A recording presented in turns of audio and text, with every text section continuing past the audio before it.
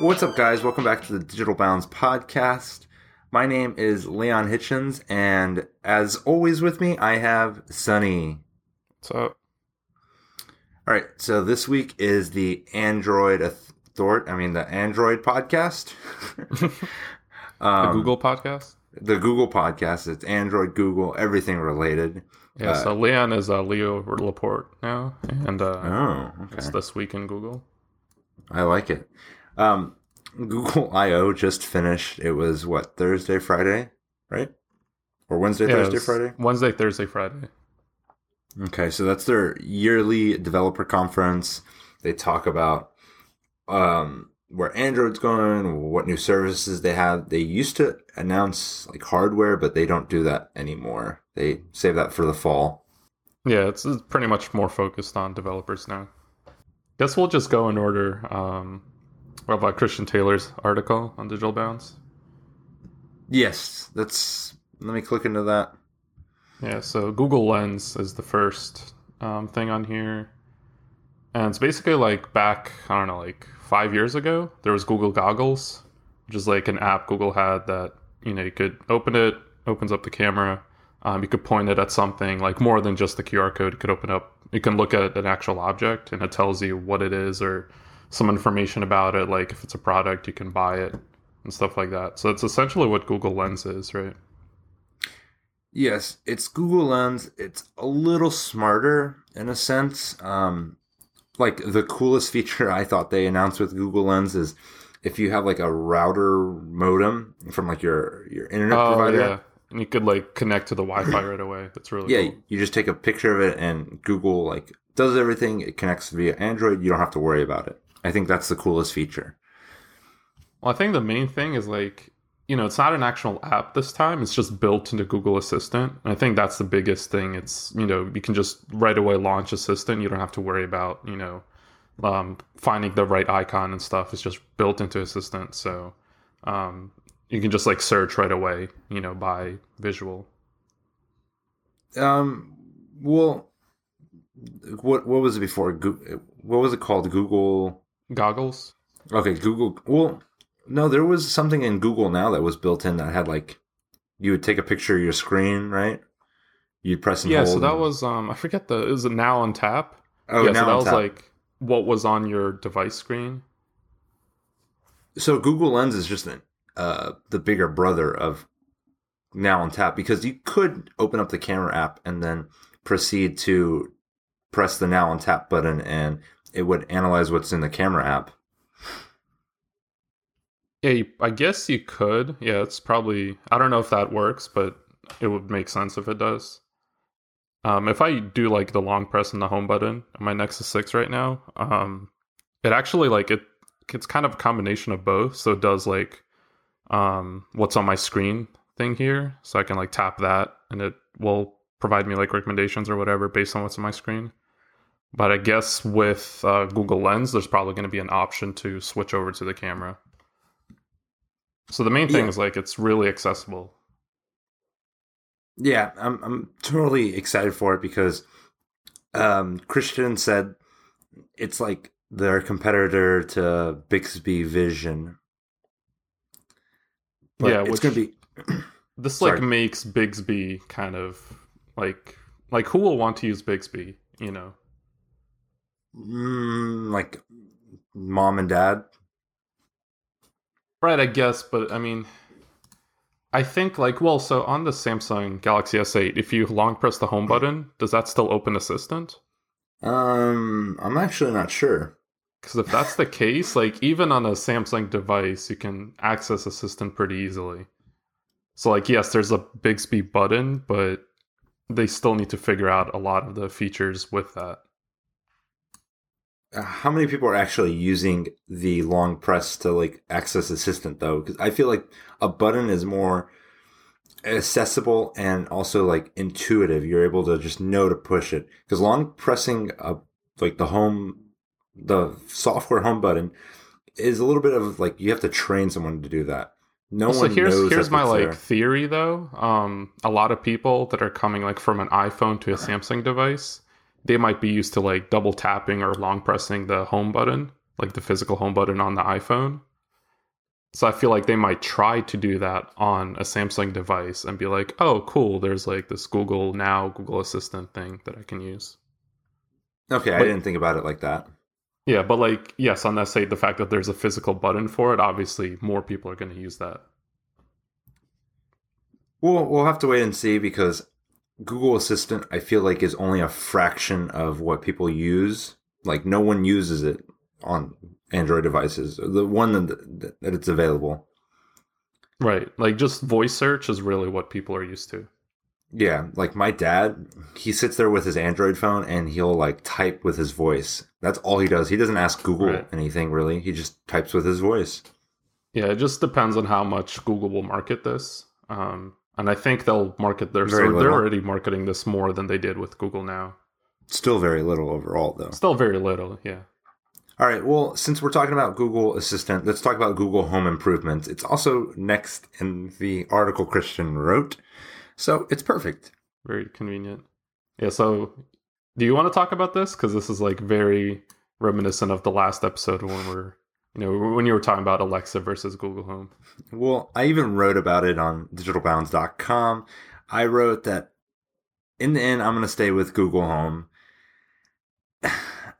I really want to switch to Amazon's system just because there's the TV, there's the Echo Dot, the Echo proper, and then the Echo Show. But Google did something interesting. They announced a few things. So they announced you can finally do reminders. You can finally add you can finally add calendar events. And I didn't think about this. They finally introduced that because they add multi profile. They didn't want to have people doing multiple reminders on the Google Home and having like more than one person do it and then having the system confused. But they still had shopping lists though. Yeah, but shopping list is so collaborative. You do it as a family unit.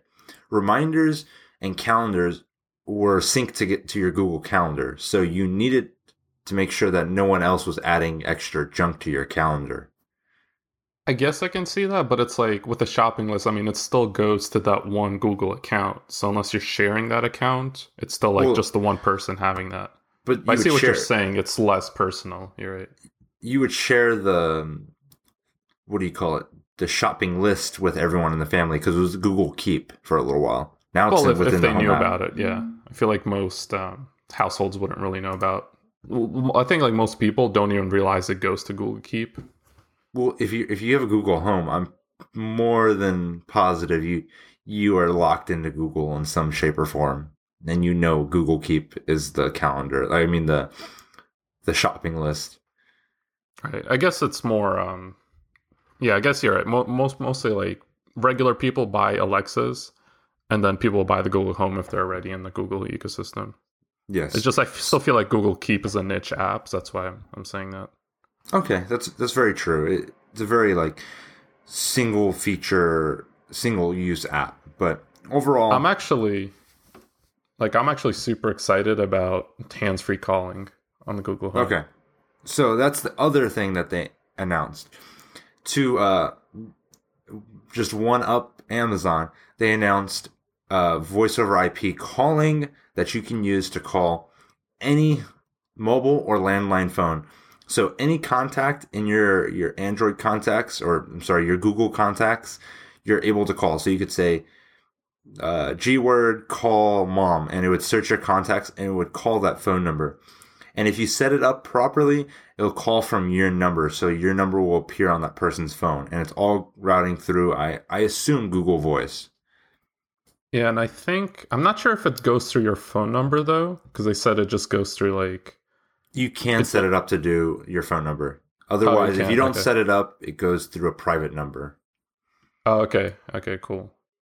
And I assume, because I'm not sure if they mentioned this or if there was a demo for this, I assume that like they will speak back, like you'll hear it on the Google Voice, Google Home speaker, right?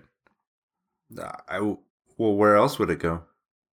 Well, I don't know. Like maybe it'd be dumb, but if they would like just route it to your phone, they could potentially just do that. I assume it's all through Google Home because how Google's positioning this Google Home now, it's going to become your home hub. Like it's going to become the replacement for your home phone, honestly. So instead of having a home phone, we're going to have like a Google Home that is your assistant, that's your home phone, that is like your remote control. It's your home hub.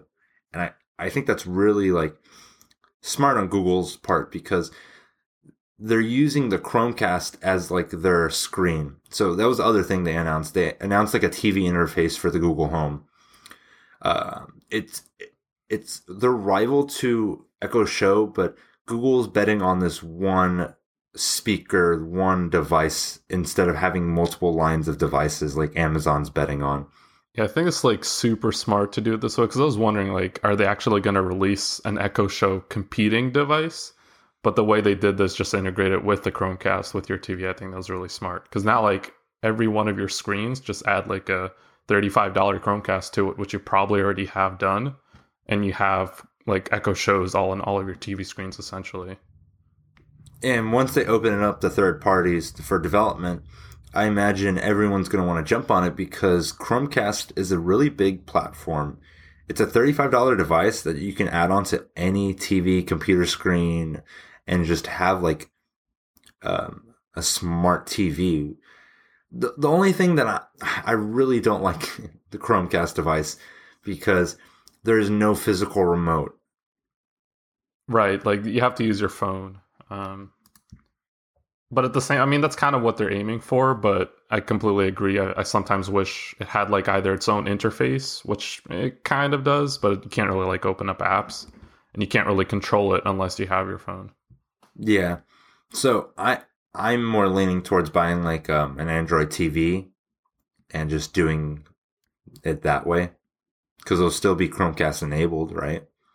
Yeah, and I think they're adding Google Assistant to Android TV as well. Because I know the NVIDIA Shield or the NVIDIA TV, whatever it is, has a Google Assistant already. Oh, okay. So it's nothing new. I remember them talking about it at I/O that they're adding assistant support. Yes. Or maybe it's So just voice the last search thing that that's Google on the NVIDIA announced Shield, was, but now that's actually like full which Google Assistant. I start laughing coming here to because I Android think this TV. is a joke. It's a proactive assistant. It's really Google's nefarious word for notifications on your goddamn Google Home. I'm honestly like worried about this. I don't know what Google's gonna end up doing here. Notifications. What it means at the moment is it's going to start showing or trying to notify you of upcoming events, upcoming traffic events. So if traffic is super heavy, it's going to tell you you need to leave 20 minutes before your scheduled leave time to make sure you make it there on time. It's going to also alert you to flight delays. So it's going to be helpful in a sense, but I think it's also going to be extremely, extremely annoying. Also, at first I thought it was going to be annoying because I thought like, oh, does your Google Home just start talking in the middle, like out of nowhere? But all it does is light up. So I don't really see that as something that's annoying unless, it's like the middle of the night or something. I suppose, but I feel like there'd be quiet hours and quiet time and everything. Well, I mean, it does not like just speak out of nowhere. You have to say like, okay, G word, what's up? So Well, like it's yeah, you have to tell it to like actually speak to you, but how often are you gonna actually recognize that there's the lights lighting up? I turned on the feature that when you speak to Google, it actually beeps on the Google Home. Oh, I didn't even know you could do that. Yes, it's in accessibility settings in the Google Home app. You can say Google, and then it'll go boop, and then it actually heard you because at the angle that I have, like where I have my current Google Home's like on a mantle right now. So when I speak to it, I'm normally sitting down or I'm like further away, and I cannot always see the lights light up. Okay. So I guess it depends. Like, yeah, it depends on the location you have it. I feel like in the living room, like where you might have it on a mantle or something, you don't really care too much about proactive notifications. but where like maybe in your bedroom as you're getting ready, like you'll see it more often. I don't know. It just maybe they will add an audible sound to it. Um, but at the same time, I feel like that's going to be more annoying. Like if you don't notice it, it can show up on your phone like it does with like Google Now for traffic updates and stuff. So I don't think it's like a big deal. It's kind of it's a nice to have feature. I think in the long run, someone's going to end up abusing the feature and it's just going to become garbage because I already have enough notifications between my phone, my laptops, you know, on my watch. The only notifications I really have on are like Slack notifications and text messages. Every other app is muted because I don't really care about it. Yeah, so I don't want. Yeah, we just live in that world, I guess, where got to be notified everywhere, enough everything. The next set of announcements from Google is Google Photos improvement. You want to talk about it? Yeah, I mean, they're basically like just adding more machine learning stuff. So one of the things they're adding is smart sharing, where just when it notices who you take pictures of. So like this is your brother or this is your mom and stuff like that. So a lot of the times, you take a photo and then you don't share it with that person or you forget to share it. So Google's AI will, check of like good pictures. And again, I don't know what clarifies as a good picture. I think it's like if the picture's blurred or not. There's like shadows and stuff like that. But it will remind you, hey, you have this picture of your brother, you should probably share it with them. So it kind of just gives you just reminders to share photos with people. And then the other thing, yeah, go ahead. The other part of it is there's like a stronger algorithm in there. So if you take, let's say you go to your son or your daughter's little league baseball game or softball game, and you're watching them behind a chain link fence. You take a photo of your daughter or your son behind that chain link fence. Google is able to now use an algorithm to remove that chain link fence and just show you the scenery and your daughter or your son. So you could do this before, but you had to be very proficient at Photoshop and have a lot of patience. Now an algorithm is just doing it. Yeah, I thought that was really amazing. Like, it depends on how good it is, but from their demo, it seemed like it did a really good job. And I think in most cases it would be really good, but of course Google is always going to show you the best case scenario. Right, exactly. And then one thing I thought was kind of a weird release was they're releasing like actual picture books, like photo albums. So basically you can, select certain pictures or certain albums from your Google Photos library, and you can get a softcover book for $10 or a hardcover book for $20. Why do you think it's odd? I guess it's like just moving away. Like it's like we're putting our photos from physical to digital and then back into physical. I'm all for it, but at the same time, it's a weird move. It's not something I was expecting for Google to release. I think it's something expected just because I know Amazon has Amazon Photos, and if you use their photo backup service, you can order prints that are really cheap and you can order photo books. So it's just kind of Google saying, look, we can do it too, because people do like to have physical things that they're able to touch and show people of their like vacation or their daughter's first birthday or their wedding. They want to have something that they can show. They don't have to say, "Oh, look at this photo on my phone." They can say, "Oh, look at this photo book." I think it makes total sense. I thought it was just like, because they have this other app, I forget what it's called, but you can basically like take a picture of a printed photo and put it into Google Photos. It'd be funny if you then took that picture and then put it into a photo book. Like, it's just really funny. Inception. The last piece of Google Photo news is they have 500 million active users. It's a free service and it comes, I think, pre-installed on a lot of devices. So that's not a surprise in my opinion. I feel like that's small number, honestly. 500 million for Google, like on the scale of like Android phones and everything, I feel like Google Photos should be more heavily used. Well, I think a lot of people are still kind of like, they're still scared of the privacy concerns, because why would you upload your entire photo library, especially like automatically from your camera roll to a Google service. I think a lot of people, even though like they see it's on their phone, they still don't want to use it because they associate Google with, you know, privacy issues. I suppose that's true, but I also feel like I want to make sure all my photos are backed up. And if I lose my phone or I damage my phone, I don't want to worry about my photos being gone. So maybe I'm just paranoid, but Well, I I'm the feel like same everyone way. should do it. I'm the Okay. same way, but again, like I feel like outside of Facebook, I mean, even with Facebook, you know, you're not gonna upload all of your photos, just the ones that you're sharing.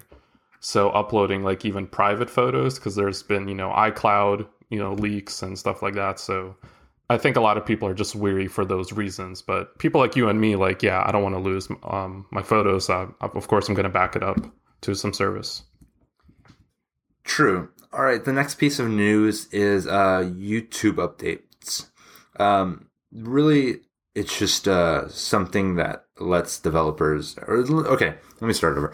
It's the Super Chat API. It lets developers build on this concept where people can pay to chat with content creators. So in the live chat, you can chat with them. You can pay $10 to jump up the chat. But now there's this concept where if you want to have, let's say you have hue lights in your apartment or your office or whatever, and every time someone pays $10 to chat with you, you want them to flash the hue lights green for like money, money, money. It's somewhat of a cool concept. Christian takes like a very like optimistic look on it, and in all honesty, I think this is utter garbage. Like you shouldn't have to pay to chat with somebody. Yeah, I think it's like, I mean, it's the issue of, you know, the chat scrolling so fast during like a live stream or something. But you know what this Um, reminds me of? Like, you know, like those showgirls, like the porno girls. You're yeah, paying like like cam girls. twenty Yeah. dollars to have a private chat with them. That's what I feel like YouTube's doing.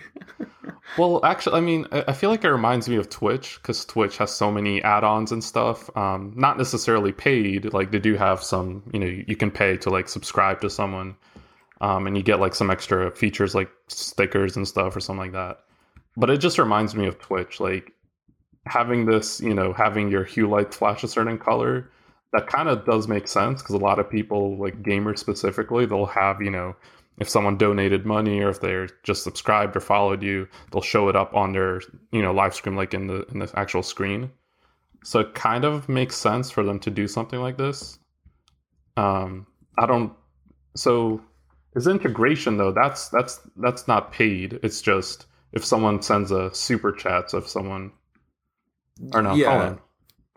No, I Well, think all of it is $10, right? The integration as well. yes. Well, well, you don't pay to set up the integration, but if a developer sets up that integration, a YouTube creator can like enable that integration. So he just used the example of the $10 to blink the hue lights green. It could be any amount. It could be $1 to do it. Okay, so it's still technically donations, right? Yes, it's just donations to talk to someone. So like, Okay, yeah. So it reminds me of Twitch basically, because you know yeah, you I just think donate it's $10 and something terrible. pops up, like your username pops up on the screen. So it's like a physical variant of that, but you can do whatever you want. Yeah. The last piece of news is Android Oreo. Well, maybe. I think it'd make a lot of sense if it's Oreo. Google teased 'Cause- it. They had Oreos at Google I/O. Okay, what else can you Well, can't I tease don't. it. They're probably still in the middle of talking with what is it, Nabisco, right? That makes Oreo. Yeah, it's Nabisco. Yeah, so the same way what they did with Kit Kat. I feel like Google already has it stamped out. They have the deal and everything. I feel like they're just teasing it through now. I'm really excited for this Android update, even though it's technically supposed to be a very small one. In terms of like, there's no big flashy features or anything. It's an But incremental update, but it's yeah, very smart in what they're doing. They're adding more security to make sure Android's safer and that Google Play services is like the core part of Android. Um, There's some OS optimizations to make sure your battery life is better. But the big one is battery life improvement, because they're going to take an iOS feature, I air quote feature, because it's just, they don't let apps run in the background. They let one app like sleep in the background, and that's it. They have rules on when you can refresh an app, when you can send a notification, when you can access the internet. So there's all these rules to make sure that Android is not being bogged down by all these apps running in the background. Yeah, I mean, that's been Android's issue, like, from the very start. Just It was an Android issue. Android actually like marketed themselves for a little while, saying, look, any app can do anything. There's no limitations. Right, and just apps they let apps do whatever they want and run rampant, which is, I call it an issue because obviously we get battery life issues. Google calls it a feature. Right. But because of that, though, I'm very excited. I just, a lot of people have been having issues with the Nexus 6P with battery and stuff. I know it's not necessarily related to this potentially, but regardless, I mean, everyone's going to have better battery life with Android O. True. The big thing is, so I have a Pixel right now. I'm debating on updating to Android O beta. Like, what's the worst that could happen? Have you already tried the developer preview, right? No, I didn't try the developer preview because I heard it was somewhat of a clusterfuck. It was very buggy. Well, I wouldn't recommend it since you're using the Google Pixel as your main device. But at the same time, I know you've done it before. Yeah, like, I use my 6P. You have an iPhone as well, right? Yeah, I have an iPhone 6. I also have like a Nexus 6P. Oh, no, I think it's only available on the Pixel, right? Yeah, I think so, which is really weird. Like, I think I know that they do 1.5 or just maybe 1 year of updates, but it's still just like, I don't know. Maybe it's because I'm on a 2-year update cycle, just out of choice, whereas Google's on a 1-year update cycle. I think the Nexus 6 will still get Android O. You just can't beta test it because they want you to use the Pixel because it's the most optimized version of like Google's Android operating system. Well, are they updating the 6P? I thought they were not. I think once Android O hits public, they'll update it. Oh, okay. You just can't install developer preview. Yeah, normally developer preview is reserved for like the most recent phone. They do actually have like one feature in Android O, which is kind of cool. It's a smart text selection. So basically, it's kind of like context copy. So, you select some text, and an option will pop up if it's an address you're selecting. There will be a Google Maps icon. If you like highlight a phone number, a phone icon will show up and stuff like that. So that's pretty useful. Yep. Before we jump into this week's other news, we're going to do a quick ad, and I'm going to do it right this time. So HelloFresh is this week's sponsor. So I've subscribed to a new food delivery service. It's called HelloFresh. They send recipes and ingredients each week. The recipes are a nice little card, but you could use your phone if you'd like. But the most important part of this is the ingredients are pre-portioned. So you don't have any extra food waste or any extra ingredients that you're not going to need. You can pick to have it delivered either 3 times a week or more. It works for 2 people on the 3 times a week, but you can also get it delivered for a family for much more. If there is ever a rare occurrence that any of the ingredients are spoiled or there's something missing, you can always call them, and their customer support is some of the best. I've had one problem that was minor. It was just missing one spice. They issued me a refund, and they helped me make sure that I had my next week's meals. So if you want to subscribe, you can get $40 off your first meal with the coupon code Leon or LEOHIT. So I'll drop that in the show notes if you guys want to check that out. It's $40 off your first delivery. So that makes it a huge discount. When they charge you $60, you only get it for $20. It's a great deal, guys. I use it, and I know it's a great service. What do you think about these food delivery services, Sonny? I think it's really great.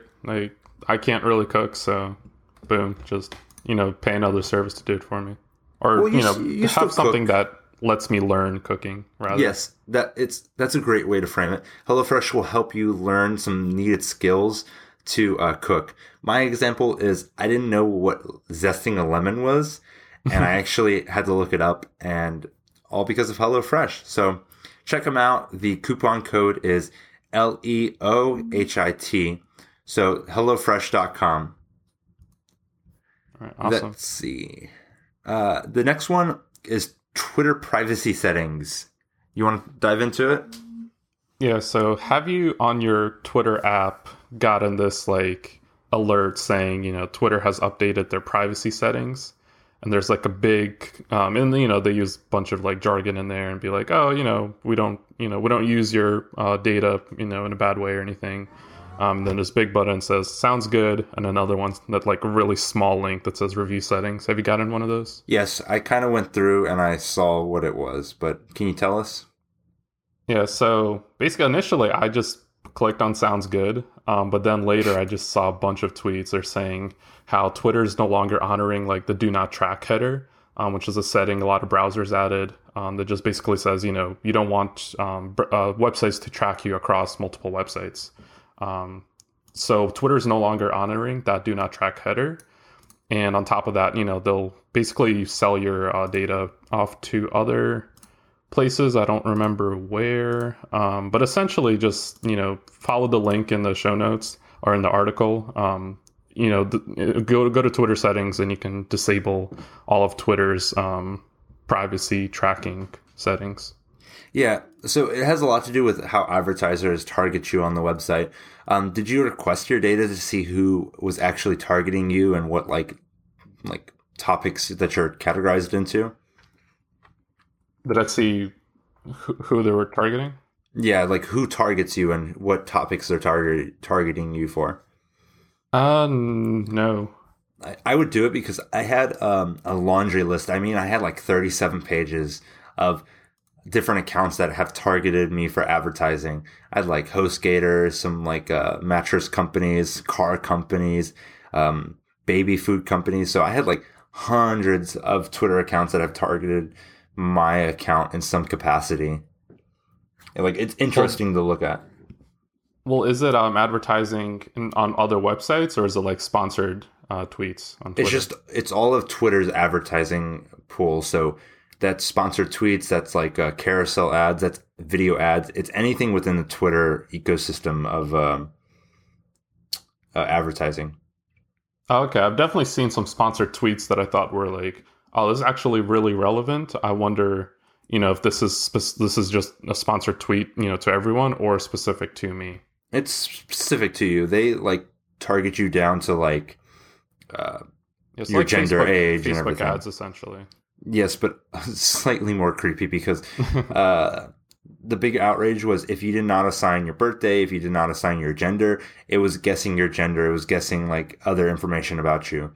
So people were like, look, Twitter was guessing that I was a woman and I'm actually a man. Like people were outraged by like how much information Twitter knew about you. Yeah, and I don't really care necessarily about relevant ads. So I just go ahead and disable all of this. It's just the same thing. Like you don't really get anything out of it, essentially. I feel like it's different from, signing up for Google services and, even though they're free, you're essentially paying like you are the product, right? You're selling your data off to Google, but you get back, a useful service. So I see that differently as like for advertising, which I don't care if I see a relevant tweet or not. I'm already using the service to follow people that I want to see, relevant tweets from. So this is something I just disable and, not really care about too much. In the end, I'm glad Twitter is being very open about their privacy settings. While they're not going to follow do not track, you can tell them to just not advertise to you, essentially. They're being a little shady about it, though. Somewhat, but you can still like turn it off and not worry about like being targeted. Right. At the same time, it's, they could have also just not let you know about it, just send out an email and that's it, or just like on their website somewhere, add a little message. Yeah. They're a public company. They have to please their investors, which their investors want them to see them making more money off their ads. So it's like, I understand where Twitter's coming from. Yeah. The next piece of news that I want to do like a follow up, Windows 10s, they were going to allow you, the Windows Store to have Linux distros. So you could use Ubuntu or SUSE Linux to like develop open source apps, work on any of your school projects. But the big thing is, it sounded like Microsoft put it in a way that Linux distros would run on Windows 10s, which is their like lockdown version of Windows. But it seemed a little, honestly, counterintuitive, because Linux would mean that you could install Chrome, you could do anything, you could have all these command line, your shells and your consoles would all be able to access all sorts of information on Windows. The news is Windows 10s will run Linux distros. It's just going to be vanilla Windows 10. So I wonder if it's a technical limitation or they do it out of, purely the fact that it doesn't make sense to have a full OS option that you can install for free on Windows 10s. It doesn't make sense because you can't even install Chrome on Windows 10s. If you do install Chrome on Windows 10s, it's using the Edge browser engine. You can't use WebKit or any other browser engine. So if Windows is going to be so locked down, iOS. Yeah, if it's going to be so locked down, why would they let Linux run on top of it? Right, but in terms of, just ignoring, like, if it makes sense or not, I wonder if technically they could have allowed you to install, like, Ubuntu from the Windows Store and have it run on Windows 10s. Because that, like, it's still an easier installation process. So I wonder if technically they could have allowed it. They just don't want to do it because it makes more sense not to have, full OS running on a quote-unquote limited one. Well, it should be...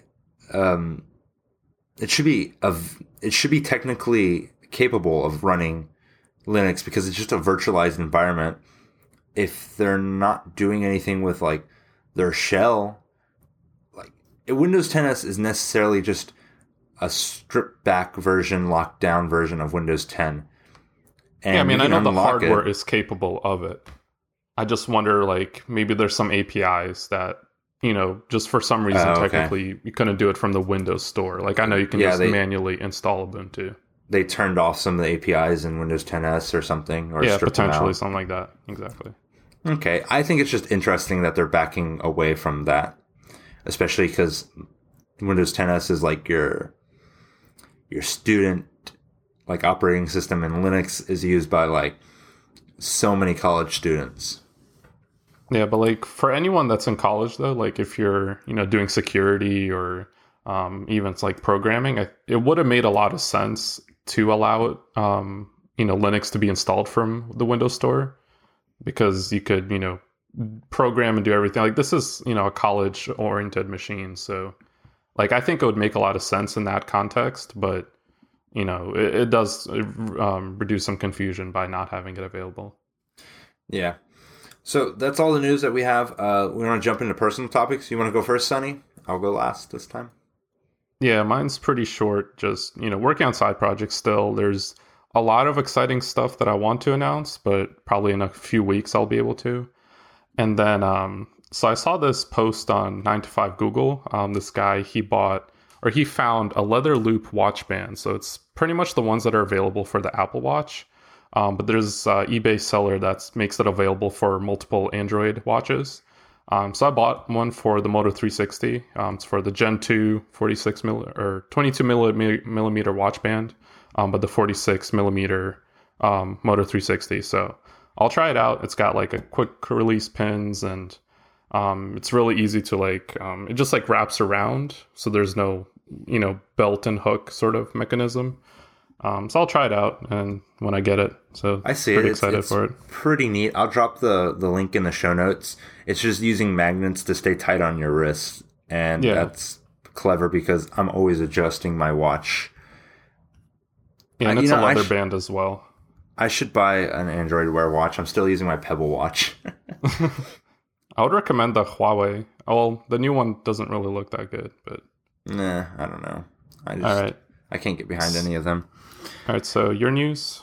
I bought the August Smart Lock. There was an Amazon seller, like Flipper's House or something. It was like Flipper's Warehouse. They had the August Smart Lock and the keypad for $225, and it said it was new. I'm still a little wary of it. Like I feel like they're ripping me off in some capacity, but it's through Amazon, so I'll be able to return it or get a refund in some way. Wait, so is that separate, or is that $225 for everything? $225 for everything. Yeah, I'd feel wary of that too, but I guess you'll see. Well, the seller had 100% rating. It was 569 reviews of it. I think only one person had like 3 stars rating for the guy, and it was like he took longer to ship. It was back ordered, and I was like, okay, whatever. Yeah, that's a really good deal though. So if that's legit, it's a good way of getting the smart lock for your home. Yeah. So normally the smart lock goes for $250, and then the keypad goes for $79 separate. So I'm pretty pumped. The other part of my news is I'm reading American Kingpin. It's by Nick Bilton. It's about the Silk Road, so it's super interesting. Yeah, so is this book the one that Casey Neistat talked about on his book club that he's starting? It is, in fact. That was the one that he recommended. Is that why you're reading it? Not quite. Like, I saw it come out. Casey recommended it, and then I was like, I have to get it because I want to read like about what happened.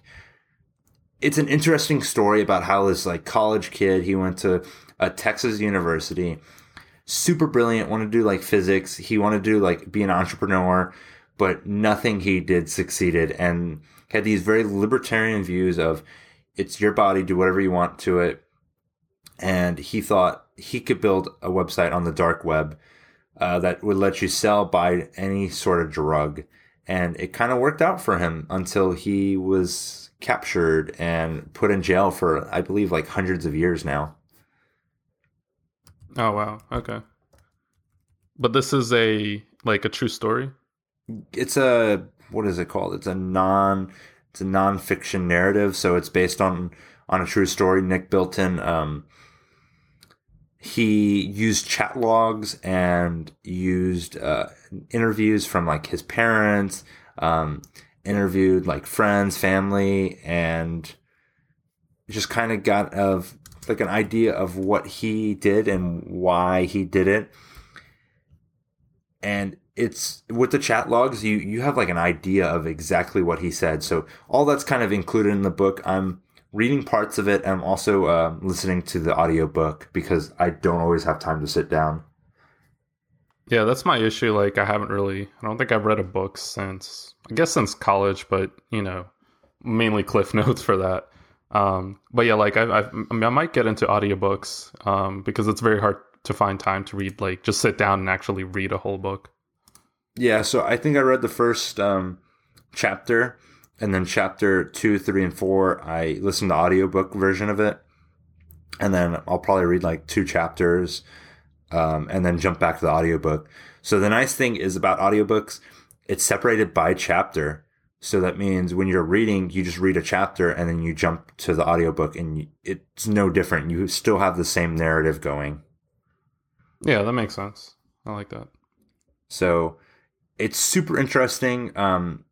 Like I listen to it and I'm like, these libertarian views sound so crazy, and this guy sounds so crazy, but at the same time, it makes so much sense that he did it and how he did it, because he used the Tor network, he used Bitcoin, and the interesting thing about Bitcoin, it's at like $2,000 right now. Yeah, I saw that, and the other one, I think Ethereum, spiked as well. I know, and I'm like super pumped because I bought Ethereum. Oh, really? Nice. Yeah. Well, because I had bought Bitcoin. Remember back in the day in like early like 2010, I was like mining it. I know you only had one though, right? Yeah, I only had one, but I had mined it like way back in the day. So I was like super pumped about all this. Oh, nice. It's Um, legit. I think that's all right. I think that's all the news that we have for this week. Yeah, that's pretty much it. All right. So if you like this podcast, rate us 6 stars on iTunes. It's Apple Podcast now, but it's iTunes still. You can find us on the Google Play Network or the Google Play Store. We're also on SoundCloud. So anywhere that you find your podcast, you're able to find us. Check us out, leave us a review, and tell your friends about us. It really helps us out in the end to get more listeners so you guys can interact with us. We really appreciate it. Sonny, your Twitter handle? Yeah, Sunny Singh IO. Mine is Leon Hitchens. And if you guys want to find out more news or read about what we're writing about, we're at digitalbounds.com. You can find us on Instagram, Snapchat, Twitter, Facebook. We're all Digital Bounds. Thank you guys for listening, and talk to you later. And buy some food. Bye. Bye.